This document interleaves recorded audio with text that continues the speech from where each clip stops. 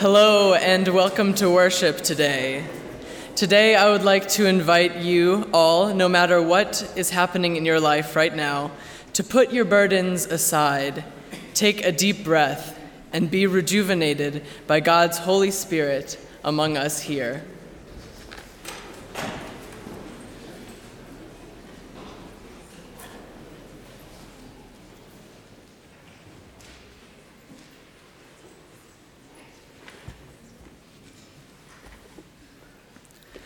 Later in this service, we will be hearing a faith story from Psychology Department Chair Julie Reese, who will be talking about the element of control, or lack thereof, in faith. But now I invite Brody Thomas for some songs.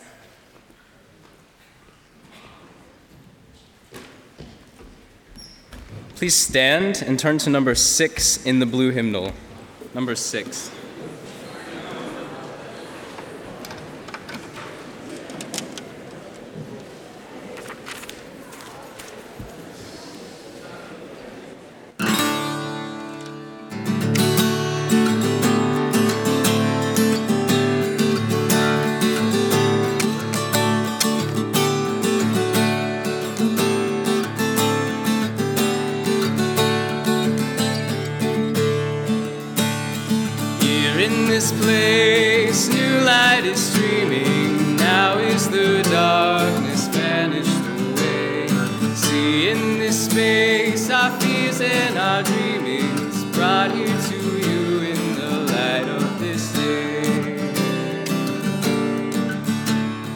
Gather us in the lost and forsaken. Gather us in the blind and the lame.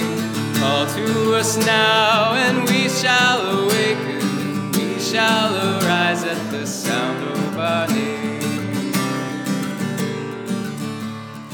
We are the young, our lives are a mystery. We are the old who yearn for your face. See in this film throughout all of history, called to be light for the whole human race.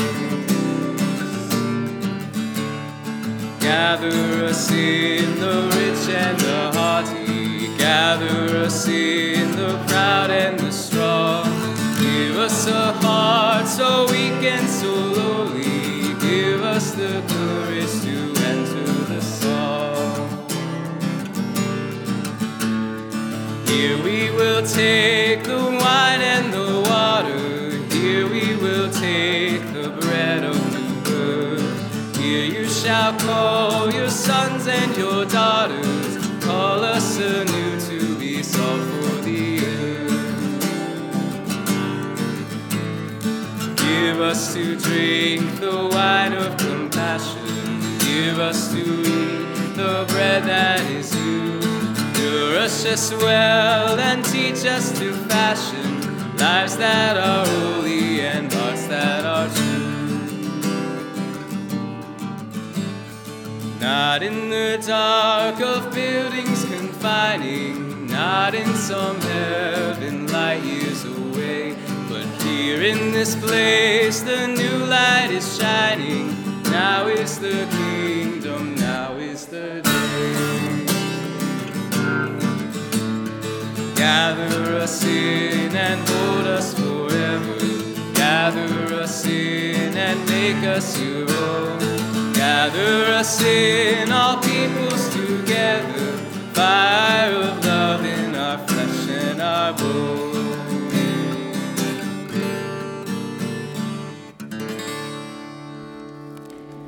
Now turn to number 97 in the Green Book, Sing the Journey. Number 97.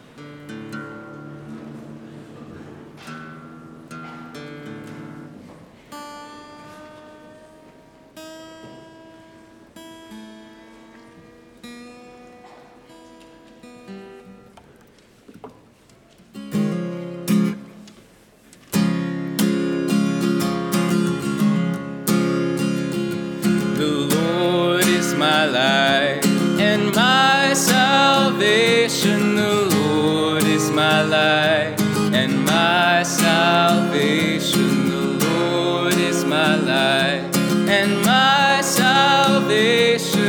Whom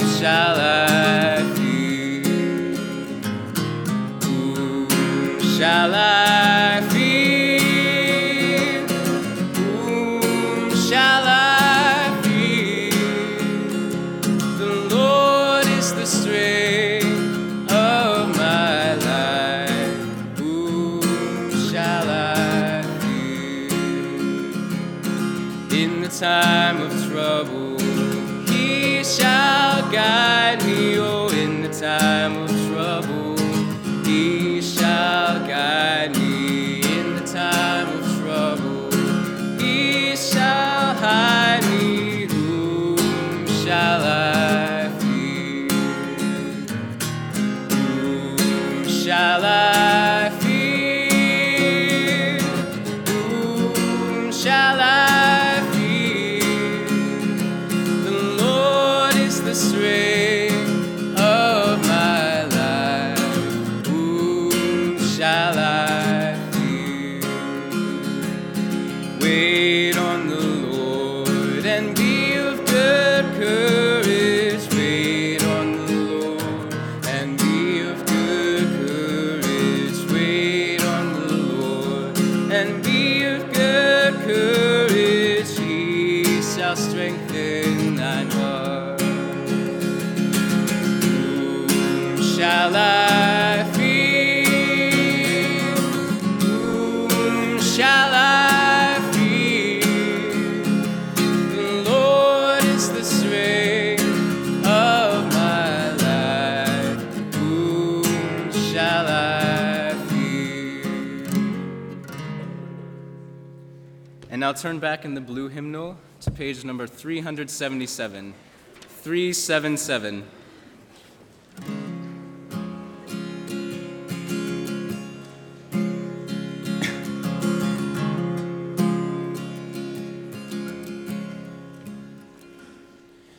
Healer of our every ill, light of each tomorrow, give us peace beyond our fears.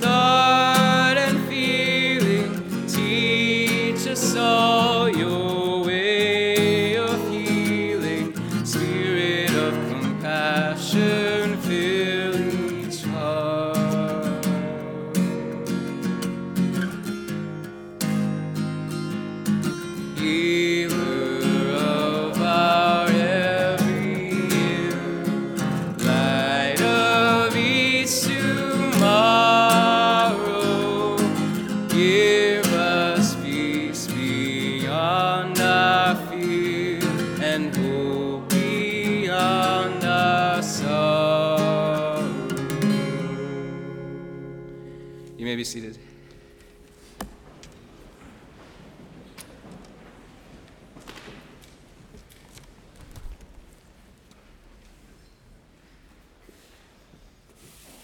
Next, we will be hearing from Julie Reese. Julie has a PhD in psychology and a master's degree in theology.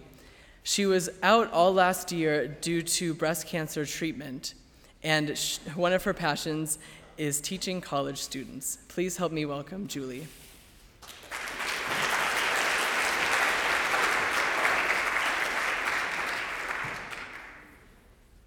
Good morning. To tell one's faith story seems rather straightforward, yet it is a very difficult task because there are so many people I should mention as integral to my growth as a Christian. So many details that, while not dramatic, seem critical to really unpacking my faith journey. Time does not permit such detailed retelling. Instead, I will focus on a general introduction to my early years and then highlight several instances that were significant turning points in my life. Moments when it was as if God grabbed me or smacked me in the face, because I'm quite stubborn, and showed me who I really am and taught me the importance of trusting in who He is and allowing God to mold me. These situations follow two themes. One I love, relationships with others, and the other I don't, not being in control. I was born in rural Goshen to a Mennonite family. My family was very active in church, attending Sunday morning and evening and Wednesday evenings as well. I always went to vacation Bible school and faithfully attended youth group. Our belief in God was integral to all of life. We prayed before meals, had devotions in the evening, and sang hymns together. I saw faith lived out in my family. My parents shared stories about growing up and choosing not to respond in like kind when they were ridiculed or mistreated. My father registered as a conscientious objector in the late 1950s and received a lot of criticism from his high school peers. My parents prayed for people who mistreated them and often turned the other cheek. Their Christian faith motivated them to be kind and loving, which at times was at great personal cost. In my extended family, my aunts and uncles and grandparents were strong Christians. We also prayed together before meals and prayed for one another. My paternal grandmother was a prayer warrior, and when I would go to visit her, she would often say that she prayed every day for her more than 100-member family. My maternal grandfather was a Mennonite minister. He was raised Amish until his family left the Amish church to become Mennonite when he was 8 years old. And he was an interesting man. He only had an 8th grade education, but he was one of the most intelligent people I knew. And he also was chosen by lot when he was early 20s to be a Mennonite pastor. Not something you probably hear of very often anymore. When we got together as a family, stories recounted how my relatives would again choose to be loving instead of join in degrading talk or retaliate when others were berating. To me, being a Christian meant that you not only talked about being loving and being Christ-like, you showed it in your everyday behaviors. I attended Yellow Creek Mennonite Church, my father's home congregation, and was baptized at age 15. I didn't have a dramatic conversion experience, but it was a deliberate choice. My senior year of high school was a very difficult year for me, one in which, in hindsight, I suffered from depression. My closest friend had pulled away from me and was involved in some harmful activities. My youth pastor was a solid support for me during this time, even visiting our school during the lunch hour. He encouraged me spiritually and emotionally. I attended Goshen College with the hope that my life would be full of much more joy than was the case for my last year of high school. Unfortunately, although I loved my classes, the social end, mainly the dating, which I put way too much emphasis on at that point in my life, did not change dramatically. So I left Goshen College after one semester and moved to Ohio to live with my aunt and uncle. That summer, I was a counselor at Spruce Lake Wilderness Camp in the Pocono Mountains. That was a summer of real spiritual growth. I was far away from home and had to face some difficult situations with campers and counselors. I started to focus more on my relationship with God, spending time in prayer and Bible study. That summer, I also met my now husband, although we didn't officially date until several years later, but that's a whole different story that you can ask me about sometime. After graduating from Goshen College, Mick and I married in the summer of 1992 and moved to California 3 months later for me to pursue graduate studies in clinical psychology. While I often say jokingly that Mick and I nearly divorced on the trip to California, that is not far from the truth.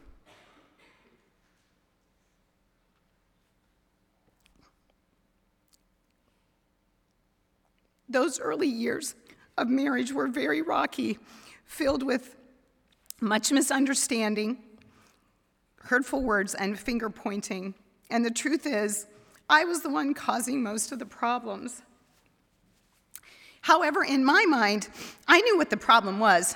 Remember, I like to be in control. And that was that Mick needed to change, and I just needed to find a better way to convince him that he needed to change. Yeah, not a good way to be in marriage.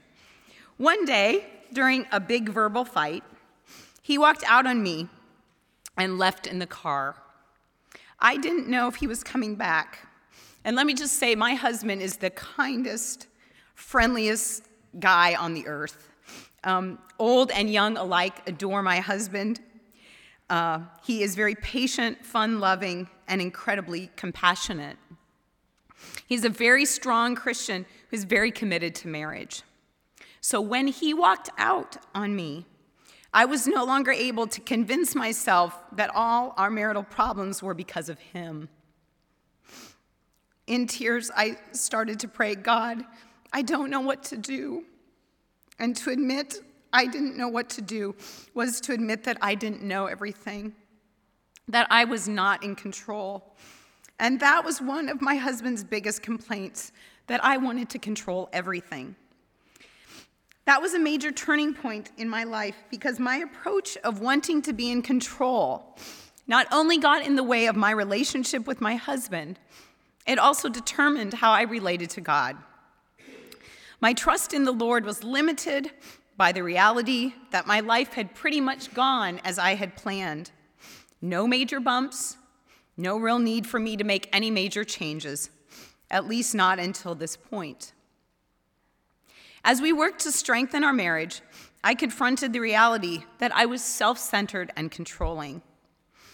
And although being driven and organized and disciplined are really good qualities, I frequently put those qualities in front of my relationships. My to-do list often came before time with Mick, with others, and with God. Another significant point in my life was the birth of our second child, Kate. I started teaching here at Goshen College when Kate was only 10 weeks old. She was a very happy baby, but did not sleep well during those first 6 months of life.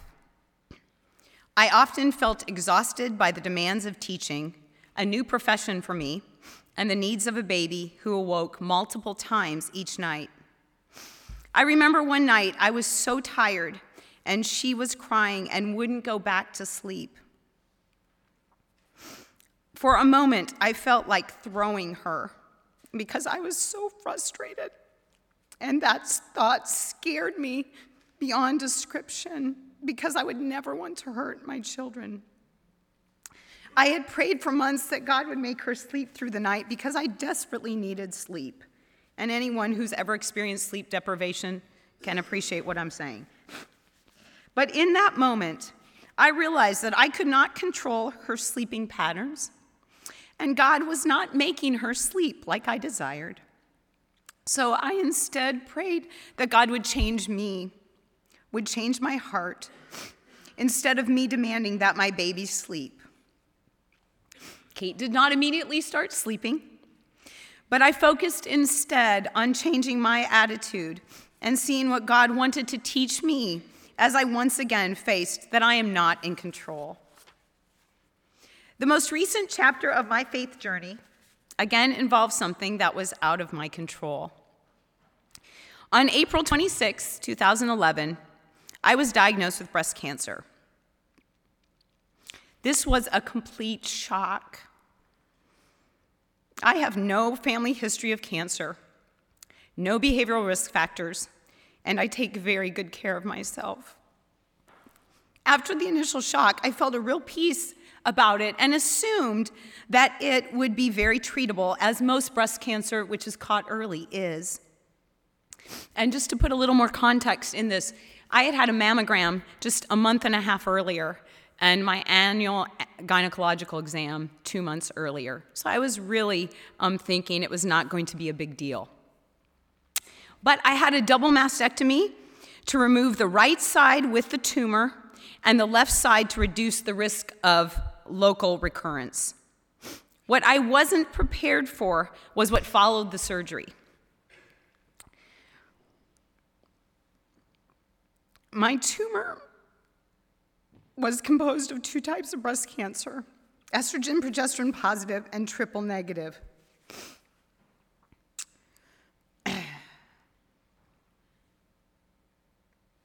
Triple negative was only identified 10 years ago. It tends to strike younger premenopausal women, and without specific treatments to target it, like they have for estrogen and progesterone positive, it is twice as likely to return as other forms of breast cancer. When I visited my medical oncologist to talk about chemotherapy to hopefully prevent the return, even though they got all of the cancer, the tumor was removed, I was shocked to discover that without treatment,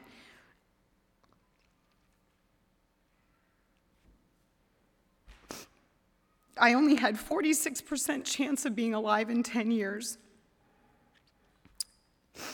And with treatment, my probability of being alive is about 74% in 10 years. And those data terrified me. As one who believes that knowledge is power and more information is always better, I, for the first time, wondered whether I would have rather not have known those statistics. I went through 5 months of harsh chemotherapy, although I never really got sick. Thank the Lord. I heard many stories of other patients who would spend days on the floor beside the bathroom, vomiting and having great difficulty. I also had 33 treatments of radiation. I lost all of my hair, including my eyebrows and my eyelashes. And it's hard to recognize your face when you don't have any facial hair. I felt God's hand upon me throughout my entire ordeal. From the caring and competent medical staff to the outpouring of cards, meals, and flowers from the church, from the New Paris community, which is where we live, the Goshen College community, and most importantly, my family. I literally had hundreds of people across the country praying for me. I continued to receive surprise blessings in many forms. People would pass me on the street, people I didn't even know, and would say they were praying for me. Patients complimented me on my lovely bald head, because you don't know what your head looks like without hair until you lose it. You know, you could have like veins and dark spots. It's a mystery until you don't have it. New relationships were formed with fellow patients. The slowing down that I had to do, even though I never got that sick, made me notice more of nature.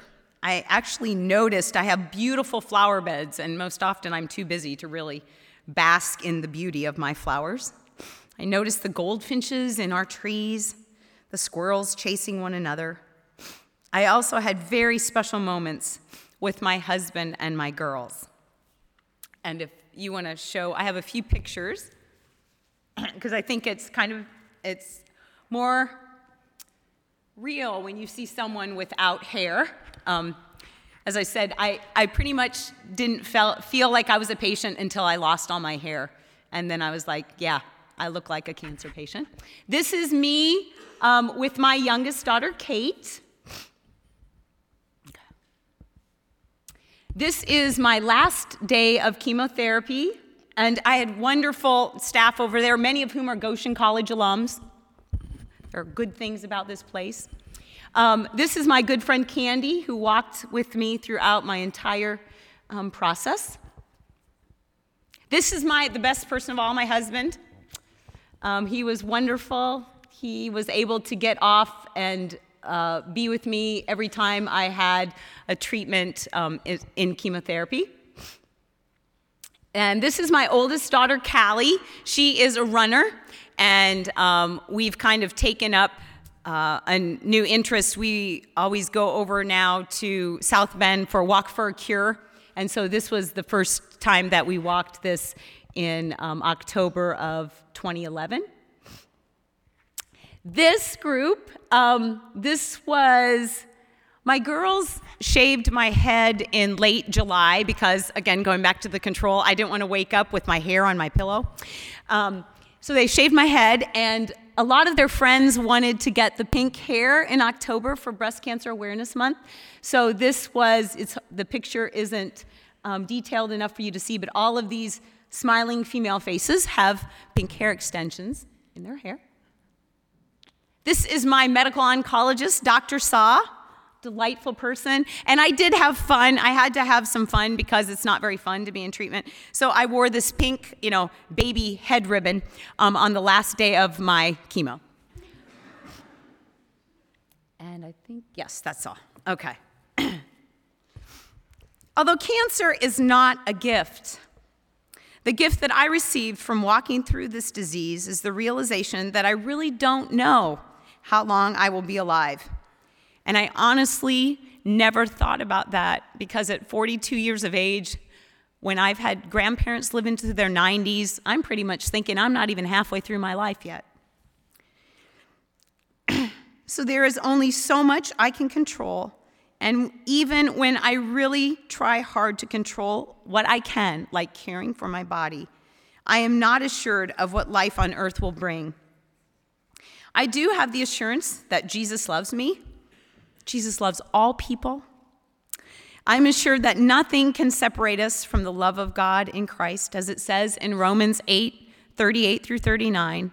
For I am convinced that neither death nor life, neither angels nor demons, neither the present nor the future, nor any powers, neither height nor depth, nor anything else in all creation will be able to separate us from the love of God that is in Christ Jesus our Lord. I want to live each moment focusing on what has real value, cherishing time with family, marveling at God's creation, laughing and crying with others, listening with interest, and really caring for people. To take advantage of moments that are present each day that may not be in my control or in my plan, but to be a part of blessing others and being blessed by the special things that can happen when I trust God's overall plan, as I learn to be at peace with the blessings that can happen and the growth that can come from being not in control.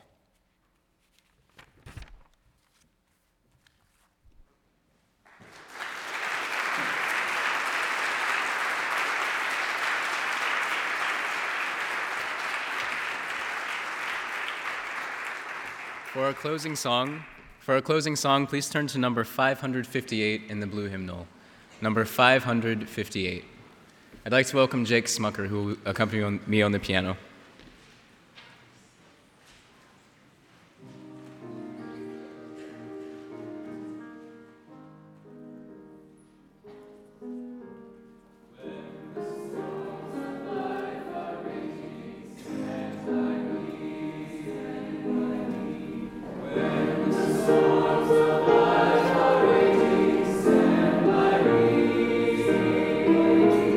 When the world is tossing